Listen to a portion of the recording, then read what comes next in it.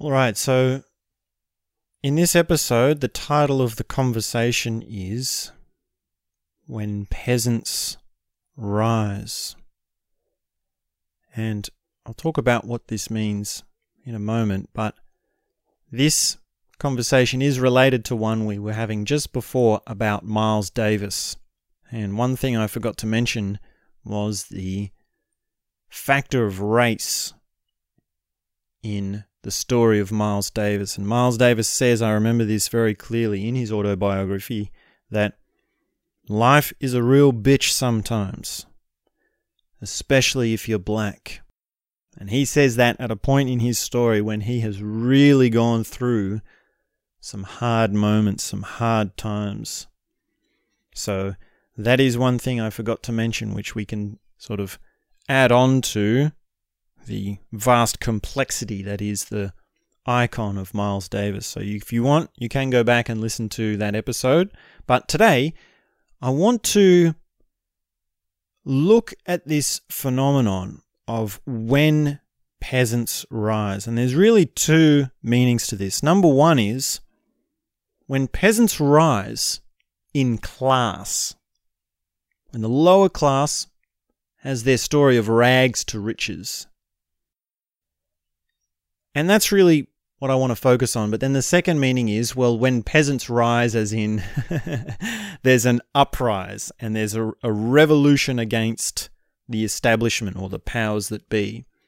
And these two sides are connected, but it's sort of funny, and it's something that we're going to have to contend with again and again for ourselves and as time goes on, because, well, this is what we hope for. Right? Us as the common peasants, we hope to rise. And that story, or that sort of hope, in some ways, you could argue, is sort of sold to us to keep us in our place. We're told, oh, you can be just like me if you work just like me, if you work for me, right? And the reason I'm talking about this, or one of the sort of classic stories in recent weeks, and indeed the last year or so, that has come to my attention, is the case of Friendly Jordies. So, Friendly Jordies is Jordan Shanks, and he was, in so many ways, just common guy, right? Common peasant. And he made his videos, he did his talking, he did his cultural commentaries and political commentaries. And the story is that, well, he's now gone from being a common peasant to the upper class. And how that happened was that, well, he spoke out against a particular politician, and that politician then came along and said, you can't do that, I'm going to sue you. I'm going to silence you. And Friendly Jordies then appealed to his audience to say, I need funding. I'm just the little guy. I'm now facing this big lawyer, this big lawsuit. So help me. And the crowdfunding came through. But here's the thing. If we do the basic maths on this, you had this court case, which turned out to cost around $100,000, and yet the crowdfunding that Friendly Jordies had turned out to be about $1 million. Now, I'm not trained in finance or maths, but roughly speaking, that would mean you've got to spare $900,000 to spare. Now, that's big money. That's not peasants' money. That is upper class money. And really the question is, well, what are you doing with that? Where is the detailed outline? Where is the charity, the venture, the system, the fundraiser?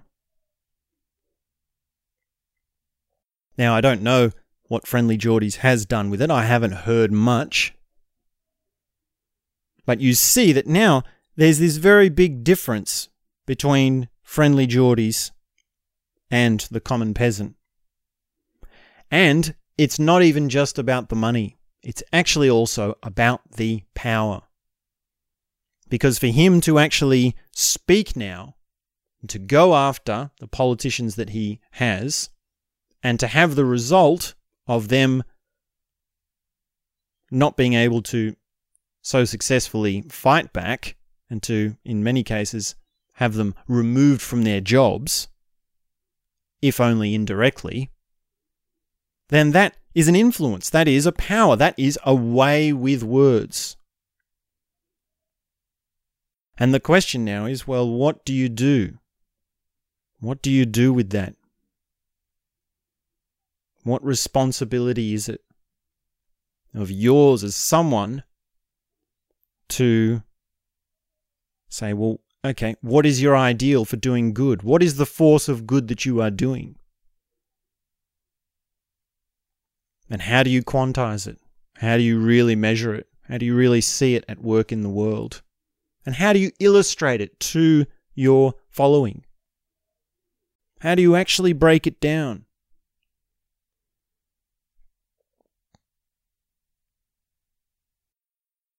Now let's take a different example to the friendly Geordies case. Let's take the example of someone like PewDiePie.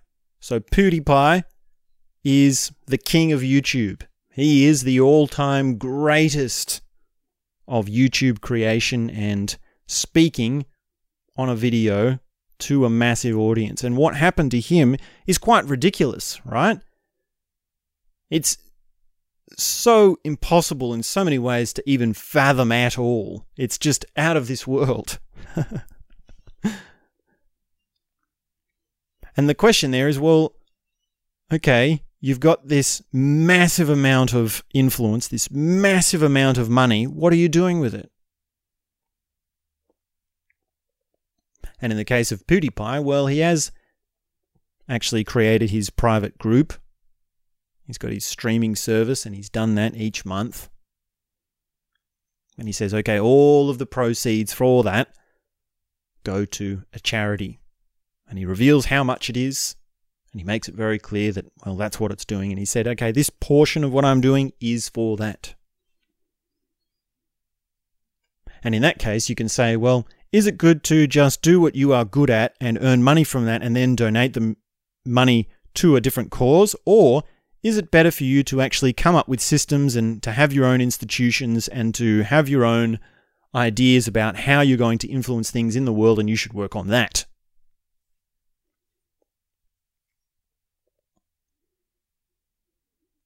Now, of course, PewDiePie, you could argue, is someone who you might say, well, he was destined to be what he is. He was never really a peasant. He was never really that poor. He doesn't really know what it's like. And there are some people like that, right? One person that comes to mind is Julian Barnes, the famous author. And I just think, every time I hear that name, I just think, of course he's a famous author with a name like Julian Barnes. If you want to be a famous author, change your name to Julian Barnes, and that's all you really need. Now, of course, it's a bit ridiculous because Julian Barnes actually did do the work, right? He did actually learn the literature. He learnt to write. He learnt to express his brilliancy in the world of literature. And that's what made him famous. But then also, it's sort of like, maybe you were destined. And in the case of PewDiePie, well, what does he say? If we ask this person, why are you famous? What's the secret to your success? And he's like, ask for a subscription, give them a thumbs up, smile, be happy, these sort of little things. And it's like, you have no idea why people have just been drawn to you. It is just the luck of the draw that your personality is something that masses of kids resonate with.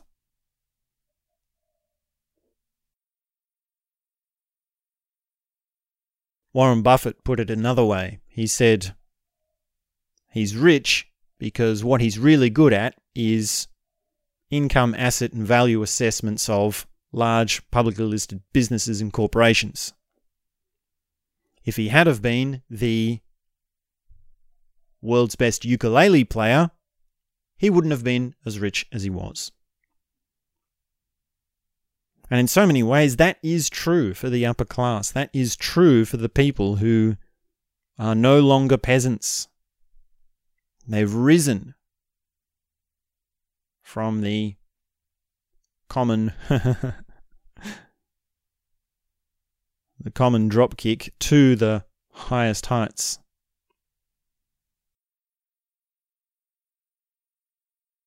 And another story, or a sort of another moment that comes to mind for me, is when I was at a friend's house and she was explaining to her daughter, who was about maybe 6 or 7 years old, very young girl. She was explaining to her daughter about something to do with these big corporations who have lots of money and they wreck the environment. You know, she's a bit of a bleeding heart green meme hippie.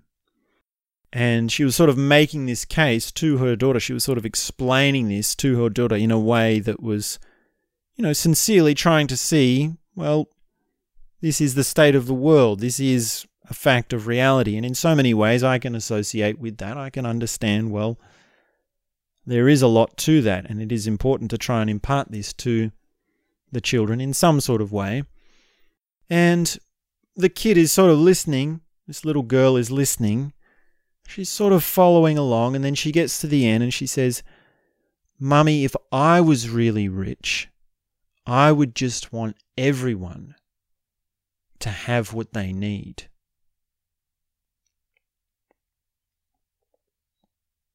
And that really just hit it on the head, right? That was just bang, straight to the point.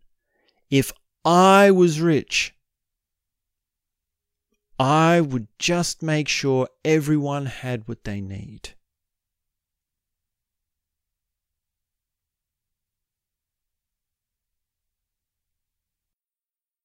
And there are other stories along these lines as well, right? We've heard in recent months that Elon Musk will give $6 billion to the World Health Organization if they can outline their plan for ending world hunger, right? Great. That's exactly what we're talking about, right? The world's richest man redistributing his excessive wealth to end world hunger. This is he's at least entertaining the idea of what was in the mind of this little girl. Now, we don't know exactly at this stage how that has played out. And we probably won't know, right? Even if Elon Musk pays up, you won't really know how the effect is for some years to come. Because there is also this thing of, well, it's not just a matter of paying the money. It's not just a matter of a bank transfer. You actually have to set up sustainable systems, right? A dollar is not just a dollar. A dollar is different whether it's in a fund, whether it's in a business, whether it's in a corporation, whether it's income, whether it's cash, right? This is a matter of vastly complex economic structures that are systemic and global. So it's really not as simple. I don't want to oversimplify the issue. But here's the thing. When you're a peasant, the only way to actually get to the level of that upper class is to be like them. You basically have to be them, right? By the time that little girl, that 6-year-old girl, has billions of dollars in her bank account, she would have had to have changed so much in her worldview. And there's all sorts of things that come into it. There is a sense of entitlement. There is the sense of, oh, I need to take care of myself. There is the sense of, oh, only I know the best way to spend it.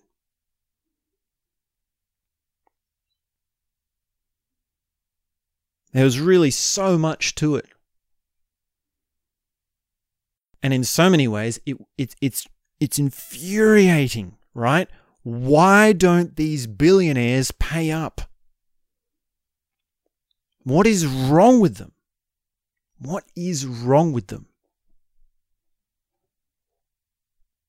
How do we get through to them? How do we see this? How do we get them to see? Now, there's a very famous video on YouTube. I don't know if it's still around, but basically the video is a man from Wall Street, right? Your classic sort of investment man in his suit and tie from Wall Street, and he's holding a sign, and it says, "I'm the 1%," right? Which means he's in the top percent. He's a billionaire, essentially. And he's holding the sign, and underneath it says, "Let's talk." And people are coming up to him, right? The common peasant, right? And that video is shocking and enticing and like, wow, what happens in that video? And like, right? You can sense this thing of, finally, the equivalent of the 6-year-old girl who just wants to help everyone is finally getting to have her say with the Elon Musk, with the big billionaires. Finally, we're connecting it.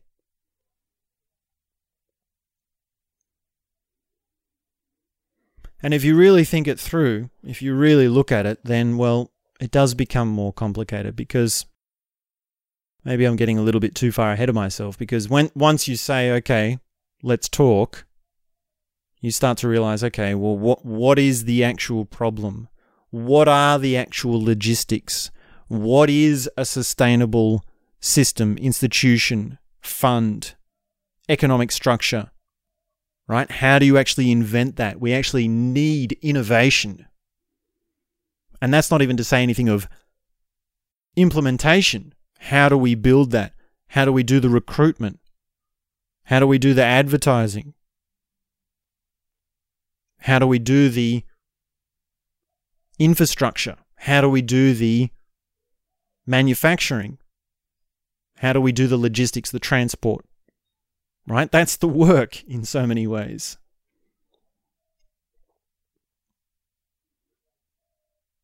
And yet, of course, for us common peasants, it feels like, well, if only we could get through to them. If only we could speak to them. If only we could have this conversation right now that I'm having with you, with the billionaires of the world. And as a common peasant myself, I sort of feel, like, yes, there's outrage. Yes, there's, come on, we need to hold these big guys accountable. Where's the money? But then also I know enough about myself to realize that if I'm getting to that stage, it's like, finally I can relax. Right? Because it really sucks to live as a common peasant. Right? To have to live in a place that isn't so nice. To always be scraping for bills. To not have your independence. To not be able to afford the travel you want to do. And to really even afford the food that you want. Right? Once you start to grow out of that and you start to have more money and you can afford things and you really have the security. And it's just, it's such a relief. And it feels so good to be able to have money that can take you places. It feels so good to be able to afford nice clothes, to be able to afford good food, to be able to afford a nice place. I mean, if I could just, like, that is just such a stick in the mind, isn't it? Like, if I could just find a nice place to live, the quality of my life would vastly, dramatically change, right? Because where you live, you spend so much time there, right? If I just had somewhere that was nice, if I just had somewhere that felt secure, that felt like coming home, a place where I could really relax, and I could have that place without having to, worry about a mortgage or to have some sort of other thing that encroaches on that so that it's not a security, it's actually a liability.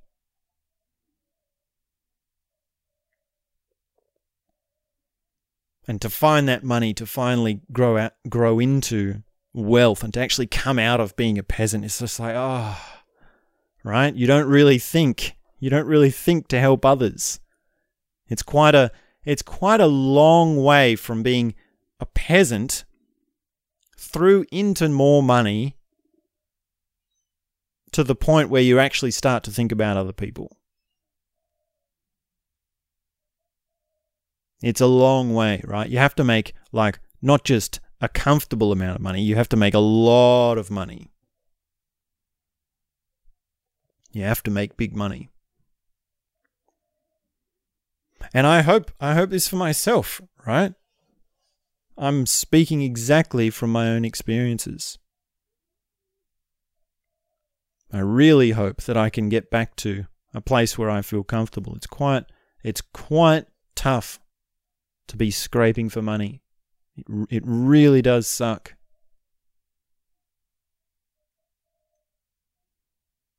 And who's to say, well, at what point, right? Because some would say, well, you're already at that point to a certain degree because you're a white guy. You're in Australia. You earn dollars. You don't earn rupees or Mexican pesos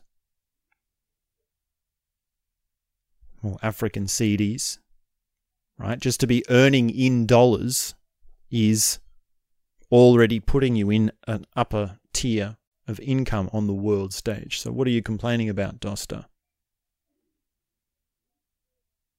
Right? You could even go the further extreme and say, well, look at what Peter Singer does. He has his income amount, which is adjusted each year by inflation and consumer pricing indexes. And then anything beyond that, he donates. That's sort of like the saintly level of philanthropy. That's different to saying, I give away a percentage or an amount here or whatnot. And I would refute Peter Singer because I believe that the only way we can be truly in an equal society is if we are all rich.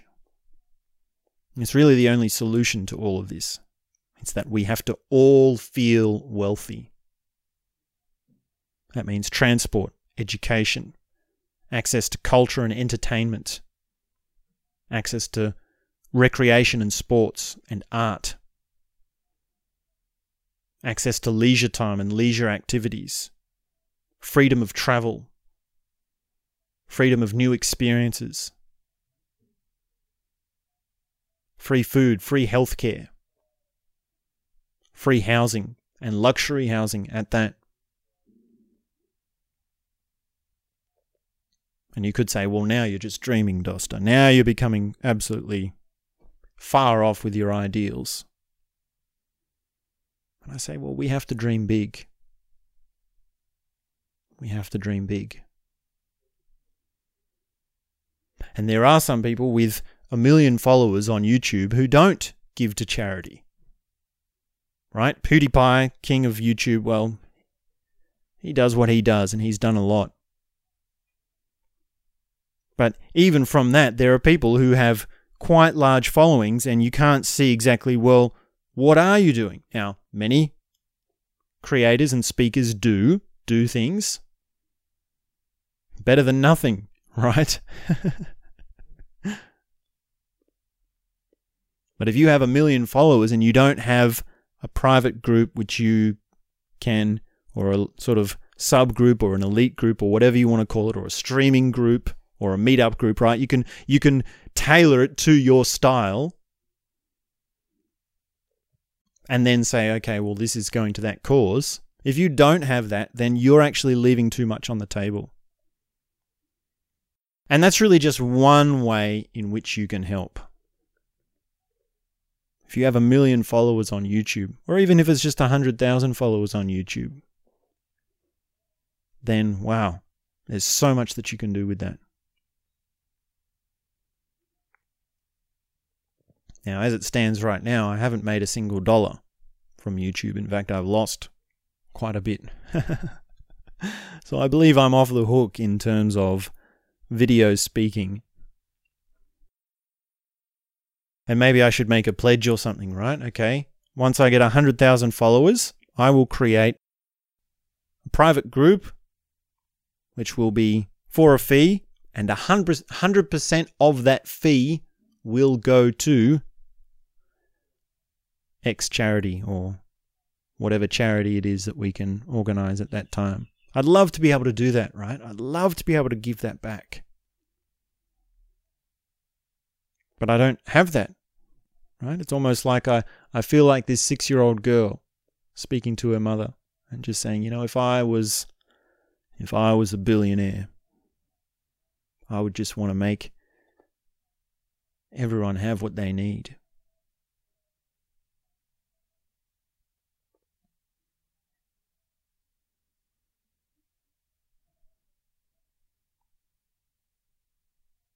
So those are a few stories about when peasants rise and what it's really like. And I guess I'm making this as a reminder to myself in the hope that, well, I can show what I think or show what I feel someday. And, you know, another part of me does actually think, when I really think this through, I think, you know, maybe I'm happy being a peasant. Maybe I don't want all the trouble. I don't want that responsibility. I should be careful what I wish for. So, because it is a lot of hassle, right? Doing paperwork, organizations, dealing with companies, dealing with institutions, dealing with red tape, dealing with people, dealing with managers, dealing with promoters, dealing with, you know, all of that stuff is just, it's a runaround. It's very hard to do that in an elegant way. It's very hard to do that without falling into this neurotic sort of teasing, right? And I'm just thinking, oh, life was so much easier when I could just talk and just let it be, and it could be what it wants. So those are a few thoughts. That's where I stand on a number of things, and we will discuss this more later on, but at least for now, that's a start. So thanks very much, and that's all I have to say for now.